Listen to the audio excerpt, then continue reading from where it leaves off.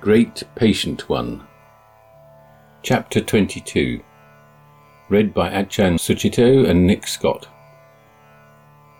Our two pilgrims have arrived at the Buddhist holy site of Savatthi, travelling there this time by coach, train and lorry, as Achan Suchito, weak with dysentery, wasn't up to walking. This means they can now stop there and recover, both in body and mind.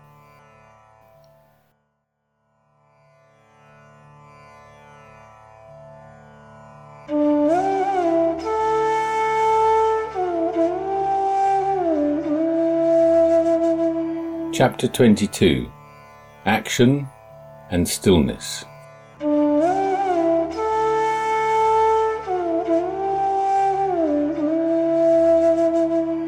Achan Suchito. It was time for a rest, from doing and from ceaseless waves of contact, time for a rest even from being anything. Ah, Savatthi and the Jetavana. Jetavana, or more fully Jeta Grove Anathapindika's Park, was the first and the greatest Buddhist monastery. When the Buddha returned to Rajagaha from Saranath, King Bimbisara had welcomed him back and offered him the bamboo grove to live in. But it had no buildings in it to offer the benefits of seclusion, away from heat, cold, burning and creeping things, as our daily recollection on the use of lodgings has it. Even a Buddha could make good use of a door. But it took somebody to spring into action to make that happen, and that was Anathapindika, the so-called feeder of the poor, the rich merchant of Savatthi, who subsequently became the most renowned of the Buddha's male lay supporters. Anathapindika had met the Buddha in Rajagaha when visiting his brother-in-law, had been so excited by the thought that an awakened one was residing in the nearby park that after a sleepless night he'd made his way to see the master in the bamboo grove. Just before dawn was the encounter. The Buddha welcomed the stranger out of the darkness and gave him teachings.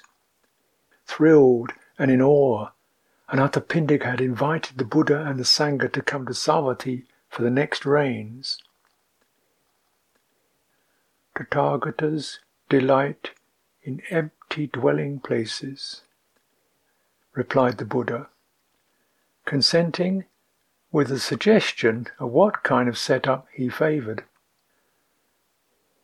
When Anathapindika got back to Savatthi, he looked for a suitable place.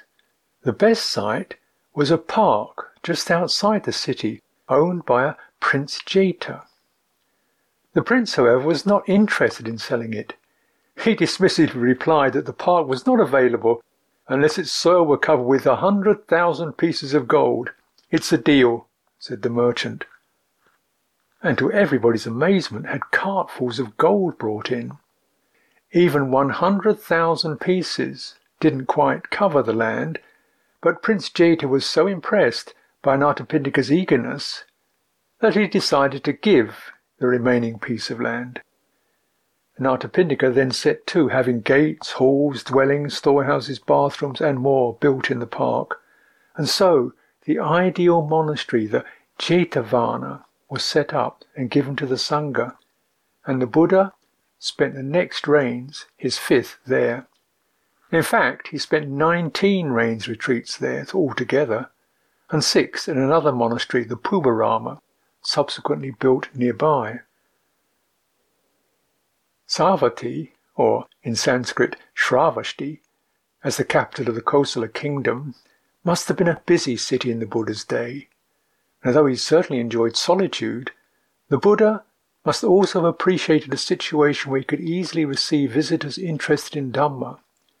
Here also he could give regular instructions to the monks and nuns who would gather eagerly to take up the 3 months' rains residence in his presence.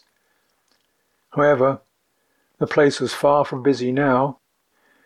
Sahet Mahet, as it was now called, was nothing much. It consisted of some modern Buddhist temples and one Jain temple, and a bazaar that had gathered along the adjacent modern road since the ancient site was discovered, by Cunningham again, in 1863. But nothing much was just fine with me. I could feel myself brightening up as we entered Jeta Grove and walked through its graciously laid out gardens to the Mahabodhi temple. This was the temple we were planning to stay at for our retreat. It looked like it would suit our purposes as well as Sister Dhanisa had suggested. A lonely kind of place. It was one of the oldest of the recent monasteries to have been established and looked as if it had been abandoned, or barely used, for many years. We first detected it by a pagoda poking up through the trees. It must have had some Chinese origins. However, it was currently owned by the Mahabodhi Society and in the custodianship of Venerable Somaratana, an elderly Sri Lankan bhikkhu. Venerable Somaratana greeted us slightly nervously with a faint smile and a patchy command of English.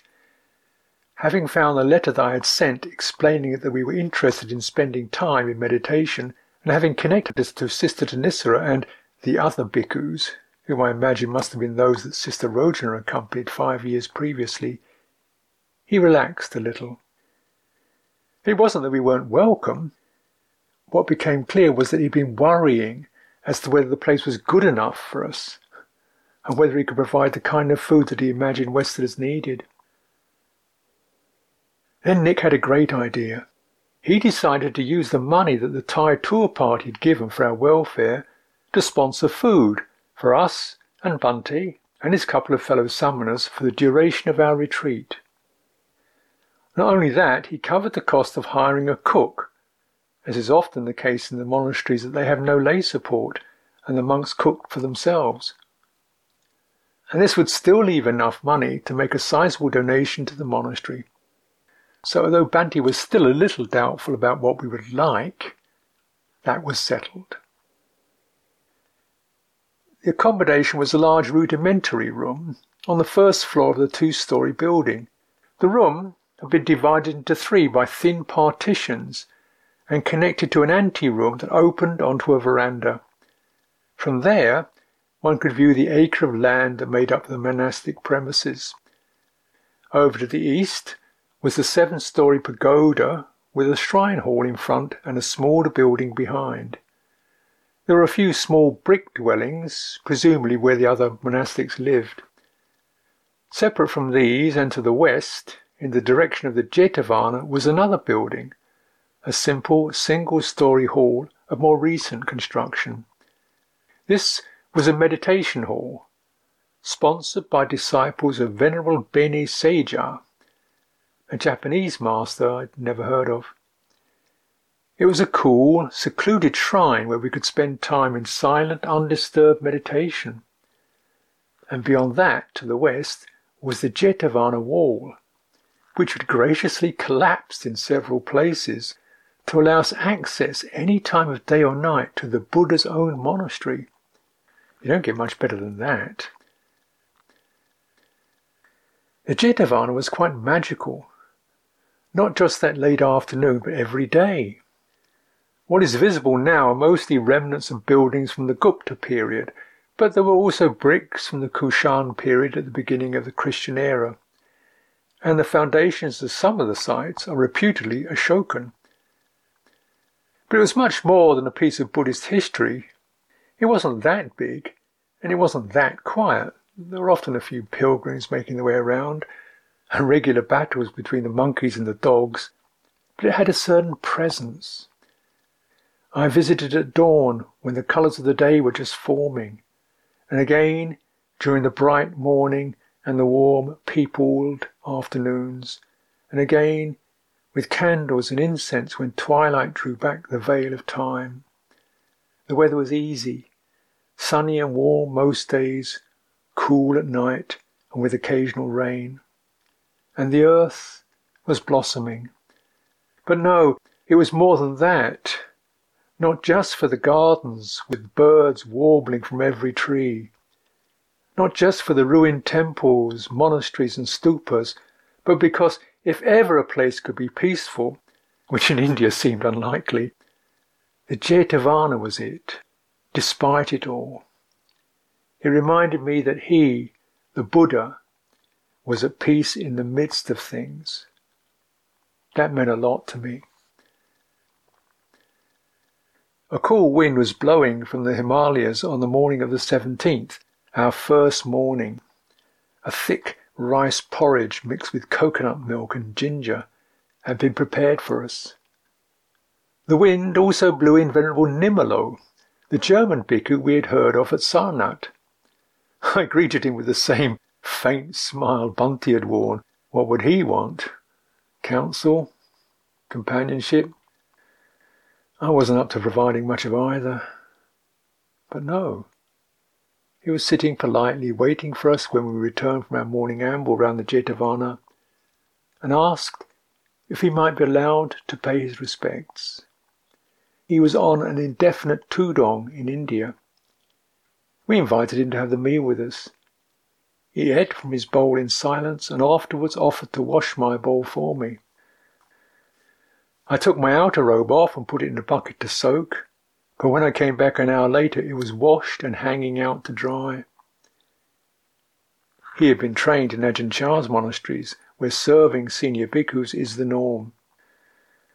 And so, that was that, and he moved into the third cubicle in our room. It was a pity about the loose floorboards, but what's a little creaking among friends? Apart from an elderly Indian bhikkhu, who had been ordained only recently, and the two samaneras, who we rarely saw, the monastery was also sheltering Stefano, an Italian man, and Helene, a young Spanish woman pregnant with Stefano's child. They had an easy warmth, and they were on retreat too, doing some kind of Tibetan tantra practice that seemed to involve her cooking food a lot of the time, and Stefano ringing bells now and then and rattling a little hand drum. He asked, was this a problem for us? But it shouldn't be. After all, a puja from time to time was part of the practice.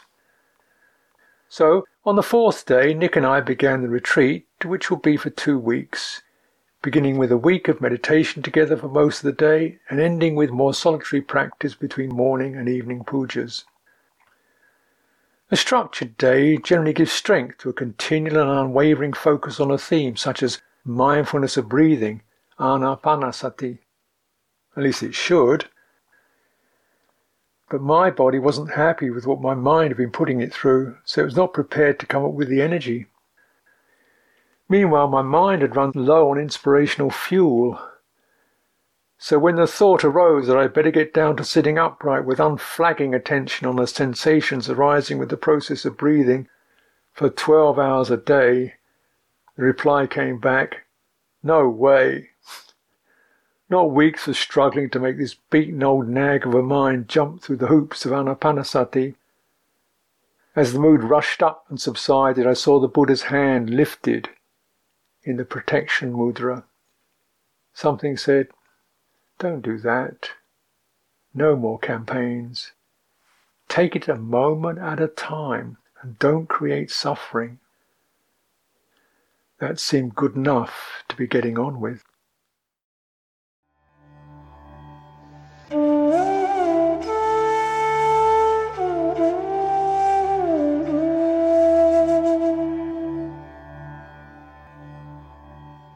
Nick Scott. Anticipating a retreat, one always thinks of peace and that sense of the wholeness of everything that can arise. But the initial reality is often totally different. Meditation can bring one up against one's worst aspects. It wouldn't work otherwise. For me, it is the manipulator, that aspect which seeks to control situations and get them to turn out the way I want. These days I can sit in meditation without wanting to rush out to stop every single bit of noise, but on retreats I still invariably spend the first few days getting upset with something. Either the chap I'm sitting next to, who thinks anapanasati is helped by doing full body heavy breathing, the door that creaks every time someone even looks at it, or the way the teacher insists on taking what seems like most of a meditation session giving instructions that have to ramble over contemplations on our place in the cosmos, various aspects of mind, and what he had for breakfast, in order to introduce a simple meditation technique everyone already knows. After a few days I settle down, the angst goes, and I accept that however it is the way things are. That's when the peace and oneness comes along. I should have known that after more than 3 months of contending with India, and having arrived at Savatthi annoyed that we hadn't walked through the wetlands, I'd reap the obvious result. The retreat was more like one of the first meditation courses I ever did, when I couldn't settle and anything would get me upset. I couldn't sleep in the room I shared with Ajahn Sucitto and Venerable Nimalo. I'd lie there listening to the sounds of them settling and be brought sharply out of my enveloping drowsiness by the slightest of things. I was disturbed when doing sitting meditation in the Japanese meditation hall, if Ajahn Sucitto decided to do walking meditation. His steps, as he gently walked up and down, creating the slightest of pat, pat, pat on the concrete floor. Then, of course, there was India. The locals who would come to stare at me sitting in meditation in the Jeta Grove. The pilgrimage tour parties who came round guided by loud babble from a megaphone in Japanese, Thai or Sinhalese. The children who threw stones at the monkeys. And then there were also the weddings. As we were now in the middle of the wedding season, there was one at least every other night in the surrounding villages. On the third night we sat in darkness until midnight at the Gandakuti, a small ruined shrine on the site of the Buddha's kuti, or hut. With a single flickering candle alight, it would have been exquisitely beautiful, had we not also been assaulted by Indian pop songs blaring from a nearby village. They went on after we retired, so that the move I'd made out onto the veranda to sleep alone didn't work, and I had an even more disturbed night. The racket was still going on the next morning, only stopping in the afternoon to start up again in the evening from a different village, just to the west, instead of the north, and if anything, even nearer. So even after a few days, I was far from the detached and centred state that I was striving to be in. Of course, all that striving was the problem. The final act, and my complete undoing, was the night of the storm. It had looked like rain all day, and there had been gusts of cold wind suddenly lifting the dead leaves in the courtyard. I'd been having a hard time of it, with one thing after another disturbing me. There were the brain fever birds in the courtyard outside. Their call, from which they get their apt name, increases in both pitch and volume to reach a crescendo, and had thoroughly managed to destroy my attention. Then, when I moved into the grove to get away from them, there were the children throwing stones at the monkeys again. I put up with that only for so long before I went over to try to stop them. They simply shouted at me and ran off, only to sneak back, once I'd settled again, to lob stones at me. Then I decided to spend the night on the veranda of the pagoda. There was no wedding that night, so I thought that would be a quiet place to sit and then to sleep. Well, that's what I reckoned. The storm started at midnight. The sky was split asunder by lightning and enormous rolls of thunder. The heavy rain hammered down, blown in every direction by great gusts of wind. It poured onto the veranda, leaving nowhere dry for me. The pagoda, the meditation hall, and the temple building were all locked by then, and I felt too sheepish to bang on the door to wake everyone up to get back inside.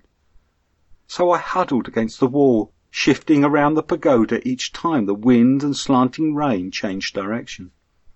By the morning, I was tired, miserable, and damp, and I gave up striving to achieve anything. Instead of meditating, I spent that morning wandering around the Jeta Grove, enjoying the freshness after the rain. The grove was really beautiful, and peaceful. The low red ruins were set amidst a large garden of flowering trees and shrubs. I realised for the first time that the Indian spring had sneaked up on us. New leaves were opening on all the trees, whilst the old ones were starting to fall, and many of the trees and shrubs were coming into flower. Butterflies were fluttering everywhere, and the night's rain, followed by the sun rising in a clear blue sky, had set the bird life singing like crazy. I spent the rest of that day just sitting there, taking it all in. There was only one man, a gardener, cutting the grass in the whole place.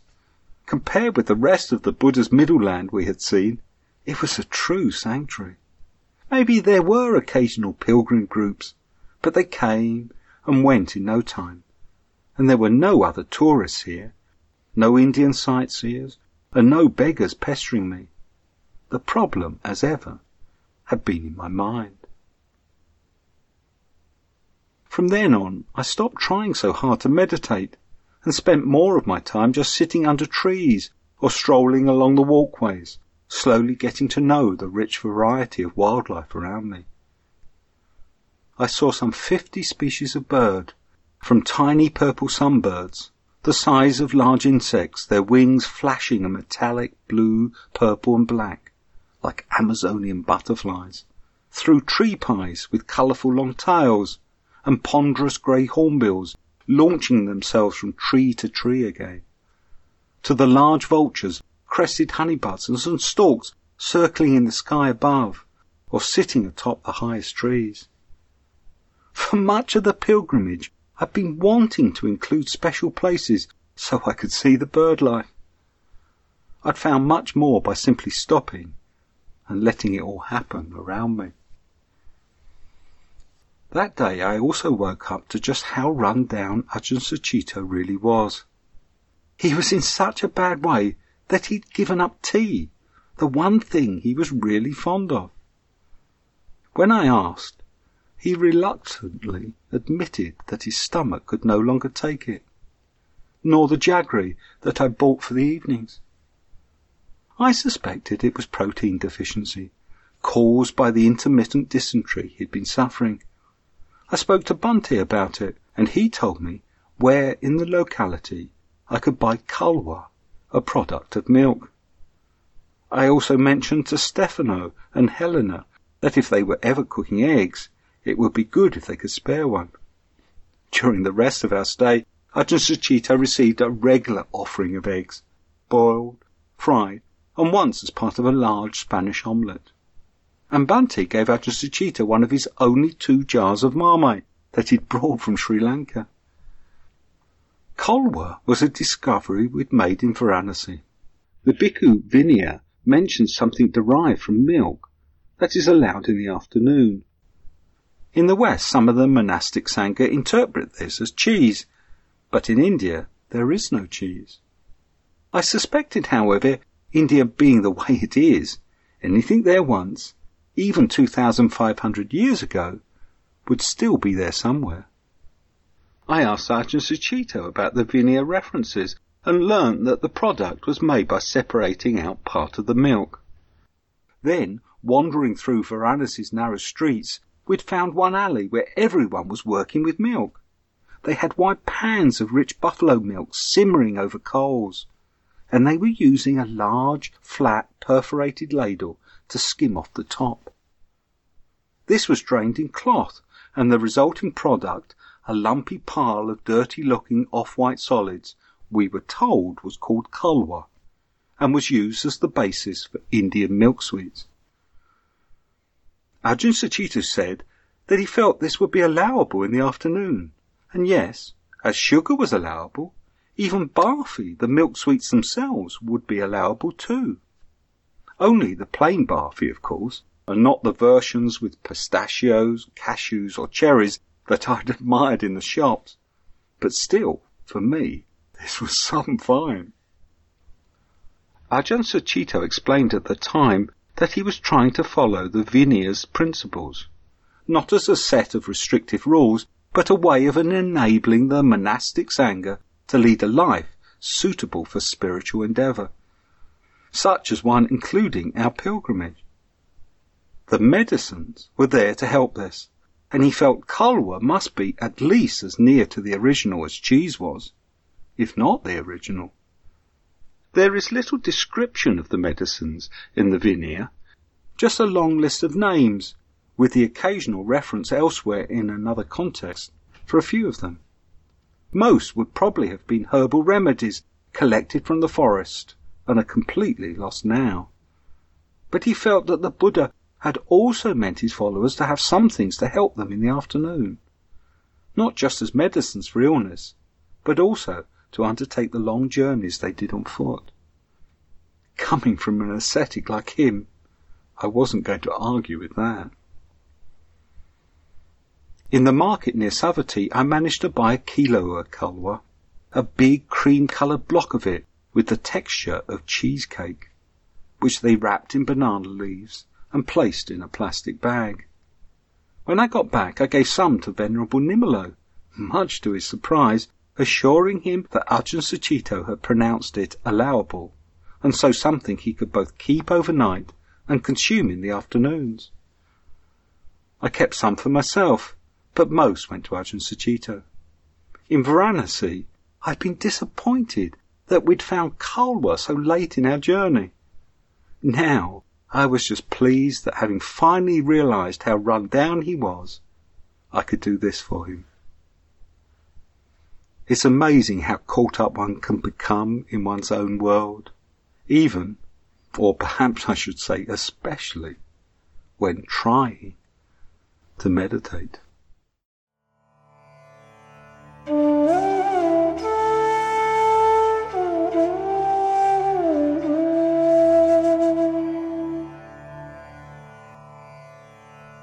Ajahn Sucitto. I can't do this.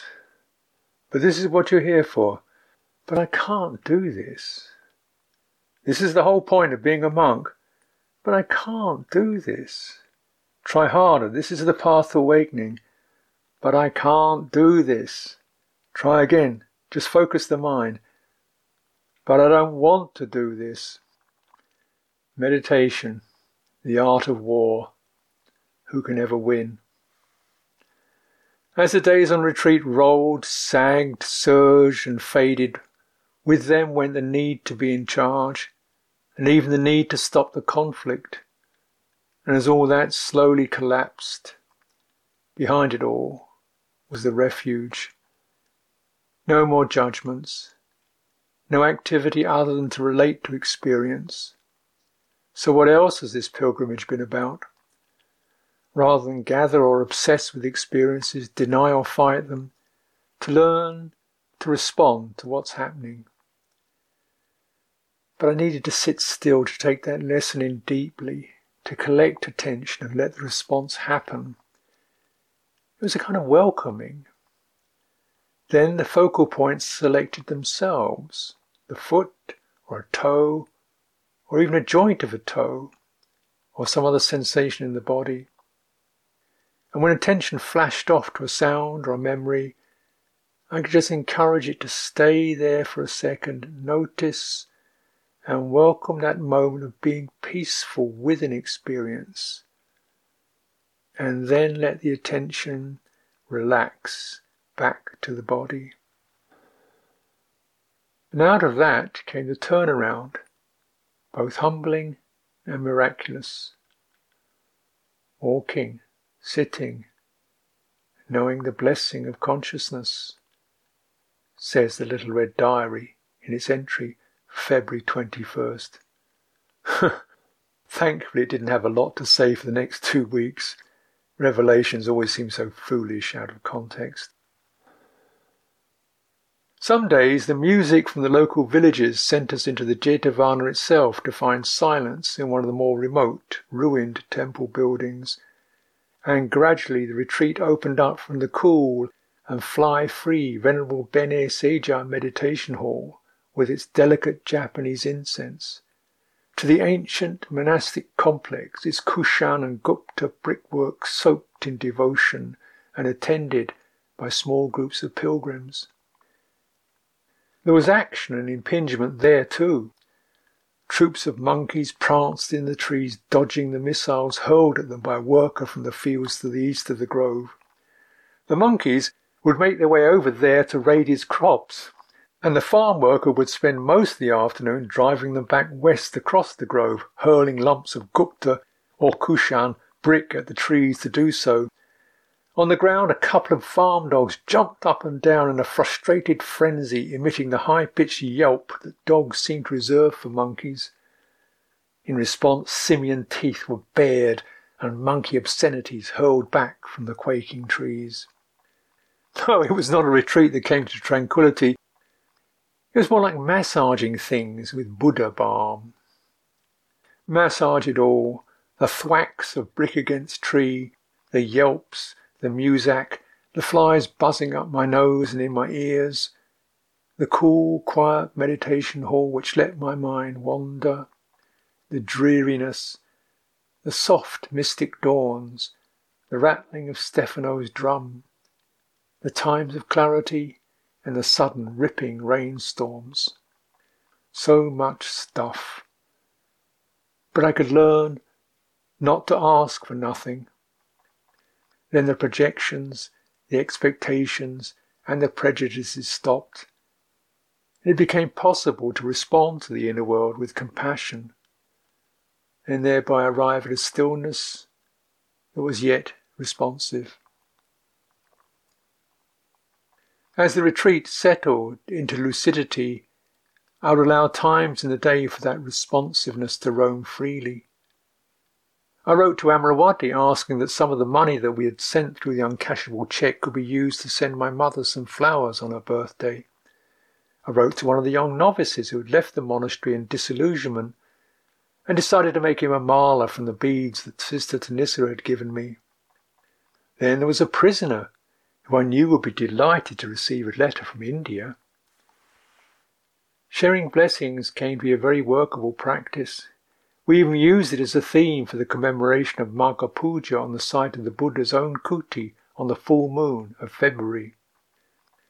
And that site offered Venerable Nimalo and myself a chance to talk about bhikkhu life. It was good to have someone who could act as a reference, seeing the whole pilgrimage as an event in the context of a lifetime of training opened the focus and brought attention back to a more spacious mode. Mind states were no great problem. It's just a matter of seeing them through. After a rough start, by midnight, the body even kicked in with some energy. Dhamma practice could bring such blessings.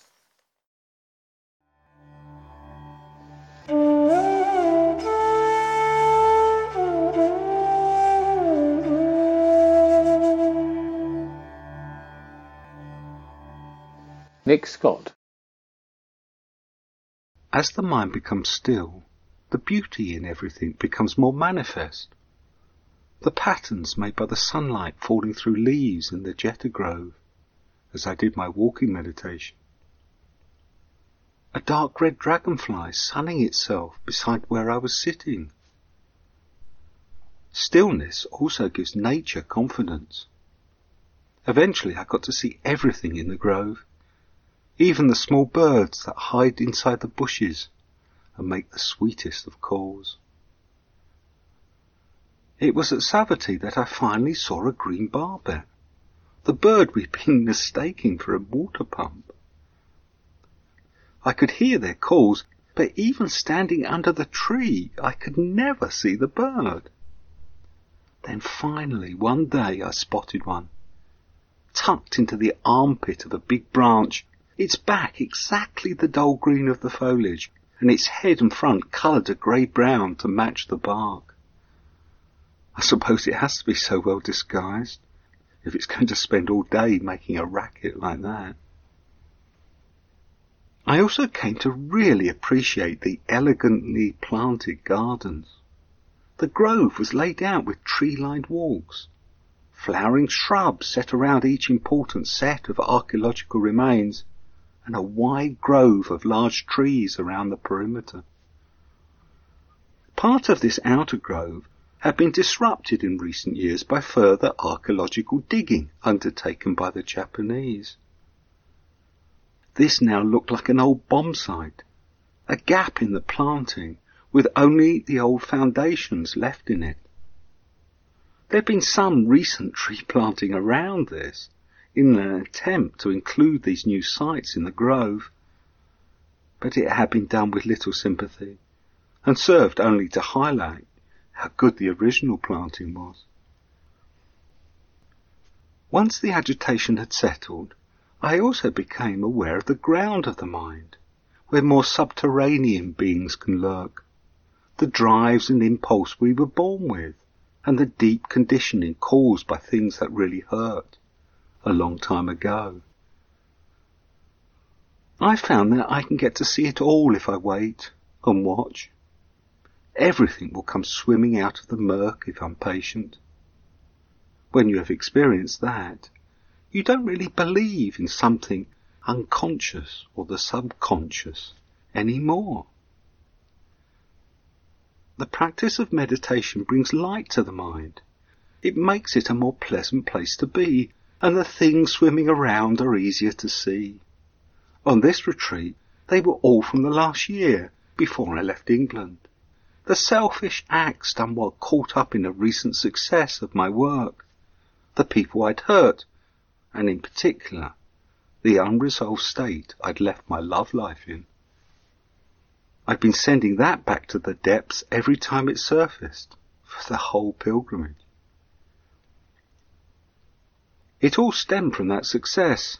Through my warden job, I'd worked with the coal industry to create a mature wetland nature reserve in a year on the cleared site of a gasworks for a national exhibition, the Gateshead Garden Festival. We'd received all the prizes, no end of praise, and lots of media attention. But the tired and distracted state I was in as a result made me both needy and heedless. After years of a steady relationship with a woman who lived at a distance, I'd also become involved with someone locally. It had started so casually, with both of us deliberately not looking at or referring to the consequences. But as they do, the relationship had grown, and to be loved by someone with her passion, who will do anything for you, was very attractive during that time. She wanted me to surrender, and for us to walk the spiritual path together, but somehow I could never quite believe it. Instead, I neither committed myself nor ended the relationship. Sometimes I was drawing away, sometimes giving in, and I was only making it worse for us all. My old partner had wanted nothing to do with me when she found out, telling me to sort myself out, then let her know, either way. Now, from the perspective of the Jeta Grove, the spaciousness of that response felt so right. In the world, passion may be prized, but it is dispassion that is one of the qualities of enlightenment. I resolved that at the end of the retreat I would write the letter that I'd been unable to write for so long. While I was at it, I'd also write and apologise to my assistant on the nature reserves, who'd been given such a hard time by my confused state over the previous year, as I've tried to do 2 jobs. Perhaps he felt no resentment, but an apology would do no harm, and it would help assuage that other smaller creature of regret that occasionally swam past. Then there was Harnham. There in the Northumberland countryside, I'd helped found a small branch monastery in 1980. Ajahn Sucitto had been the first senior monk, if only of 5 years seniority then. And it was there where I first got to know him properly. I was now a trustee, and at the time of the pilgrimage there was concern for Harnham floating by in my mind. The old farmer who'd rented us the cottage and later sold us the adjacent barns we developed as a meditation hall was wanting the sold land back, land we'd built on. I'd become very fond of him, and I even dedicated the pilgrimage to him when we set out, along with my parents. On the retreat, I began to see that there was something inevitable about what had happened. The farmer had been delighted by us, and the monks, for over 10 years. After his sister, who he had lived with, had died, he'd eaten his lunch at the monastery and had charmed every visitor. But with encroaching senility, another part of him had surfaced, suspicious and miserly, a creature in his psyche he could no longer control. Old age, that too can lay bare the contents of our minds, confronting us with our past actions, both good and bad. By then, though, it's too late to do anything about it.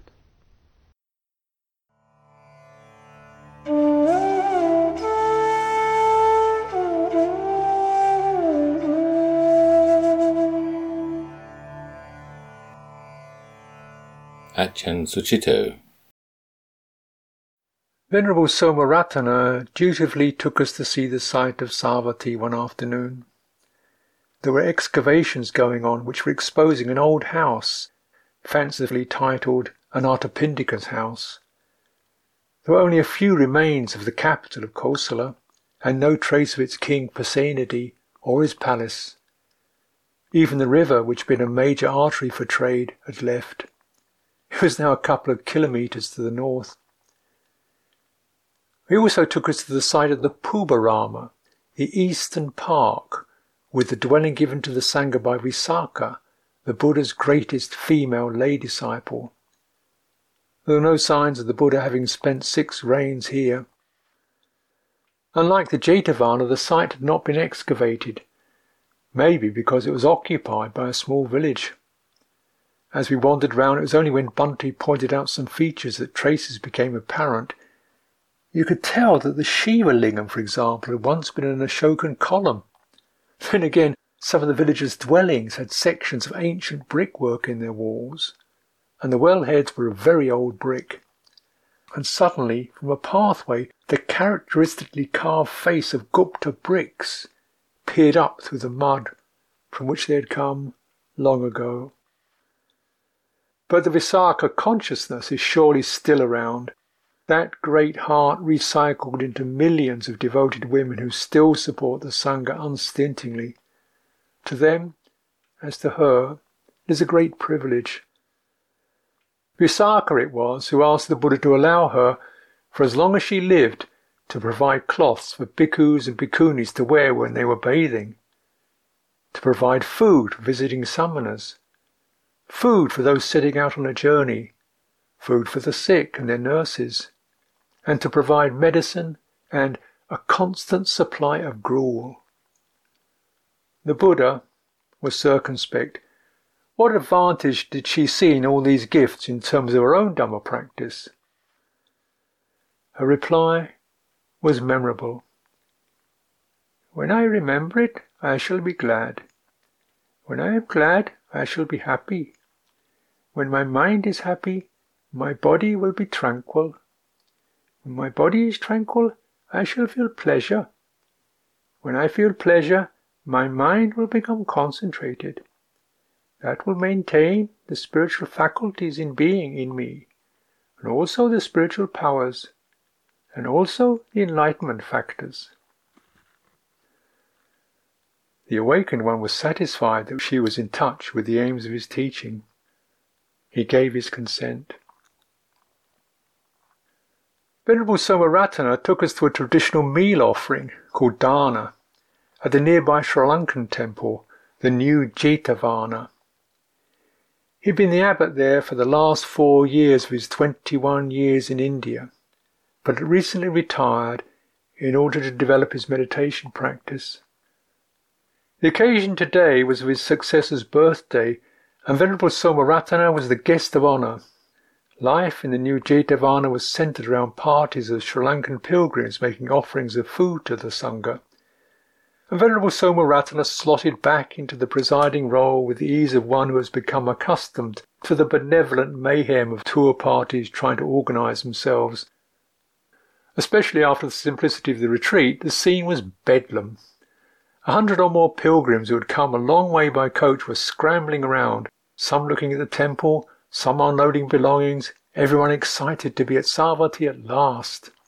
They were of all ages. Some were elderly and had to be helped around.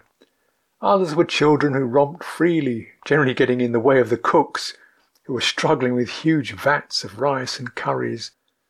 Others were holding forth, absorbed in conversation. The Sangha, particularly the abbot and Venerable Somaratana, were a blurred focal point in all of this, and tried to contain some of its energy with appropriate chants and scraps of ritual. Bhante did his bit, but the scene was much too chaotic for any teaching. After the meal, he glanced at us knowingly and sidled off. We tagged along. As we were leaving, we had a few moments to survey the huge, multifaceted mural in the temple. Here were the images that confirmed the faith. Apart from the 4 typical scenes from the Buddha's life, his youth, his enlightenment, his first sermon, and his parinibbana, it was made up of 27 separate portrayals of stories and incidents from the time of the Buddha right up to the present. Those that weren't commemorations of great moments in Buddhist or Sinhalese history illustrated moral themes. Anathapindika was here purchasing the Jetavana. The Pubarama was being constructed on the shrine room wall.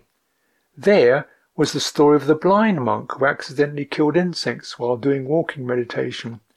No fault, said the Buddha. There was no intention.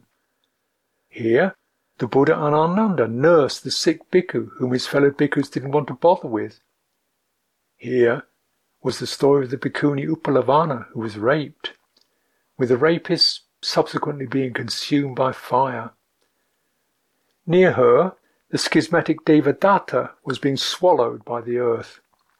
I couldn't place all of them, and the situation was too busy for a leisurely contemplation, but Dharmapala was there, and Ambedkar, with his throng of converts bringing Buddhism triumphantly back to India. I shrugged at the simple conviction. It seemed to me that the only way that Buddhism was related to India here was by providing the locals with the opportunity to sell trinkets by the gates of the temples and the park, or to act as guides and watchmen.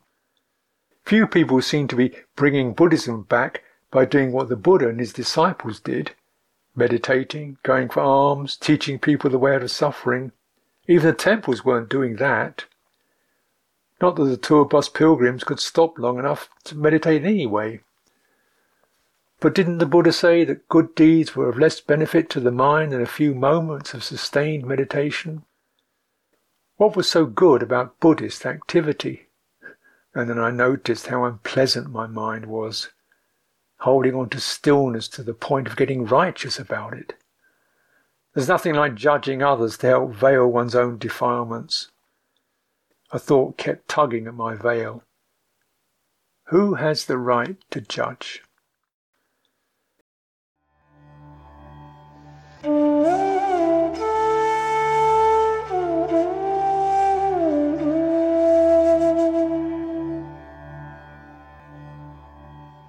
Nick Scott.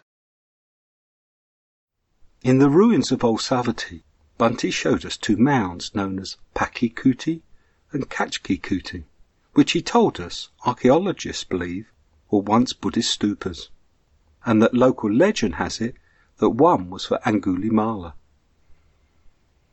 He was a notorious murderer who, according to the scriptures, had taken a vow at the instigation of his guru to kill 1,000 people. He was a gruesome sight, wearing a necklace made of his victim's forefingers. He needed to take only one more life to complete his vow when he met the Buddha walking alone and unarmed through the forest, but he was unable to kill him.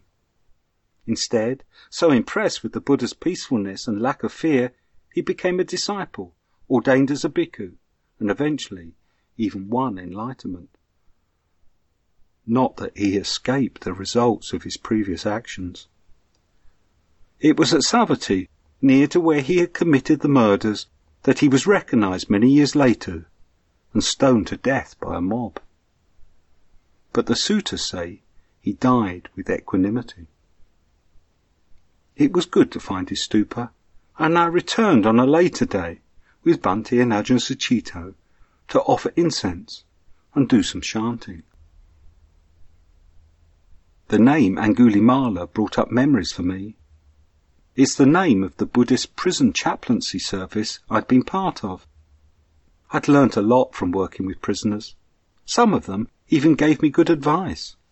Others, not quite so helpfully, offered to resolve the difficulties I later have with my boss by arranging to have him sorted. The problems they were dealing with were so often things I knew well. But with prisoners the suffering is cruder, stripped of the refinements we add to it in ordinary life.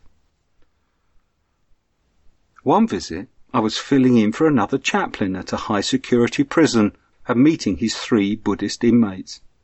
We sat and chatted with none of them seeming to have anything pressing to say until the prison officer put his head round the door to indicate their time was over. Then they each opened up with what was really on their mind. The first was about to be let out after a long sentence and was afraid of a changed world. The second had problems with his wife who was seeing someone else. So then I asked the third, a young lad covered in tattoos, if there was anything on his mind. Yeah, it's the birds. The birds? Yeah, the birds. When I'm meditating, they're at the window giving it, ain't they? I try to ignore them, but sometimes I just can't, and I jump up and I shout, "Shut up, will you?" I may not get upset about pigeons cooing, but in India I knew just how it felt. Prisoners also have a much clearer view of karma. I spent a couple of years seeing 2 young murderers every week.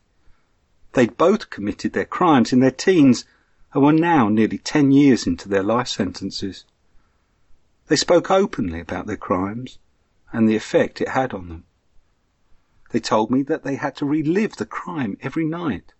One, who had been the accomplice to a shooting, said that every time a door banged suddenly, the scene and an overpowering sense of remorse flashed into his mind. They were the lucky ones. At least they could face that endlessly replaying loop in their heads. Others, who had committed more premeditated crimes, couldn't face it, and had retreated into their own strange worlds. Lifers in British prisons are usually let out eventually. It's at the system's discretion, and they have to show remorse and contrition to earn it. So they learn to give the standard answers on this to everyone they meet. As a visiting chaplain, I wasn't part of that, and with me they would share their real feelings and insights. One of those young murderers helped me with another prisoner I was meeting, who was really suffering remorse. He told him how remorse was right, but it was only a stage. After 8 years of it himself, blaming himself, regretting what he'd done, feeling rotten about his victim, just an unthinking hard kid like himself, he had realized he needed to forgive himself, and to see that he was not all bad. It struck me as wise, although he could never have told that to the system. Having learnt so much from my visits to prisoners, it was good to pay respects on their behalf at Angulimala's shrine. I brought each of them I could remember to mind, and shared with them the blessings of our pilgrimage. They deserved it. Prison is an atrocious place to try to practice stillness, peace, and equanimity. But some of the occupants are determined to finally start dealing with their conditioning.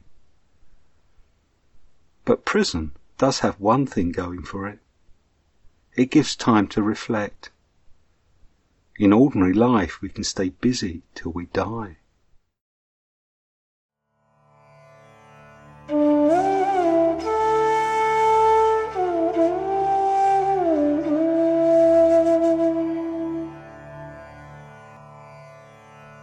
Ajahn Sucitto. Nick, Venerable Nimalo and myself all spent time cleaning up the monastery. In the last few days we also joined Bhante at the Jetavana, sweeping around the Ananda Bodhi tree, a tree supposedly planted by Ananda for people to hang offerings to the Buddha upon. It was a pleasantly calm, unassuming kind of activity, no big personal thing. Other activities seem more personal and somehow wrong. Writing letters to people, a distraction. Writing their diary, pretentious. But wasn't the self-judgment the stronger, more unskillful action than the activities themselves? Why take a stand against action? After all, bhikkhu life had involved me in plenty of it. When our community moved from Oakenholt to Chithurst, an enormous amount of reconstruction and building work had to be done with very little capital. So it was basically bhikkhu labour for 5 years. Not that that was a Western aberration. In some of Ajahn Chah's monasteries in Thailand, bhikkhus would be involved with construction work for years. And for some, the results are good. It stimulates a sense of selflessness and of group harmony. And as with other duties, including meditation, some people develop patience, wisdom and balance, whilst others get obsessive. And most of us learn by wobbling in between. Selfless, dispassionate action doesn't arise before experiencing a good amount of self and passion coming and going in one's mind and that of others. It was the procedures governing the action that kept it all within the framework of contemplation, from the training in ethics and etiquette to the ways of adjudication and even building regulations. All this was Vinaya, Samana Dharma, laid down by the Buddha himself. He had to. And he had to keep revising it throughout his lifetime, because within a few years the position of his Samana disciples changed from that of outcasts wandering alone or in small groups to an increasingly settled community with dwellings and established lay support. Standards and procedures had to be adjusted continually to meet the changes. Once dwellings had been allowed and monasteries set up, then lodging officers had to be appointed and bhikkhus to look after the stores. And because the Buddha saw a poor tailor making a hopeless mess of building a dwelling for the Sangha, bhikkhus to oversee building works. During his lifetime, some bhikkhus even became specialists in building. As a far-ranging code then, the Vinaya is the record of the Buddha's response to the activities that we simplistically divide into spiritual and mundane. It handles all action from a place of stillness, like meditation. Of course, action isn't purely an external thing.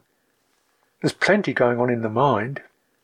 And the more you recognize that your ideas about yourself and your notions of ultimate truth and the path all occur in a mind that is riddled with fantasy and trickier than a wagon load of monkeys, the more you appreciate daily life activity as a touchstone, particularly if it involves other people with their ways of doing things and your reactions to that.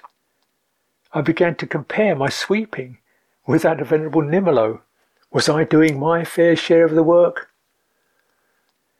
And then let go of the anxiety. Then there was Stefano. What weird practice was he up to? We'd meet briefly, occasionally, united in the dharma of washing up, and gradually small conversations formed.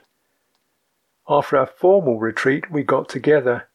He and Elaine asked for a blessing for the baby to be, so I did some chanting and things opened up.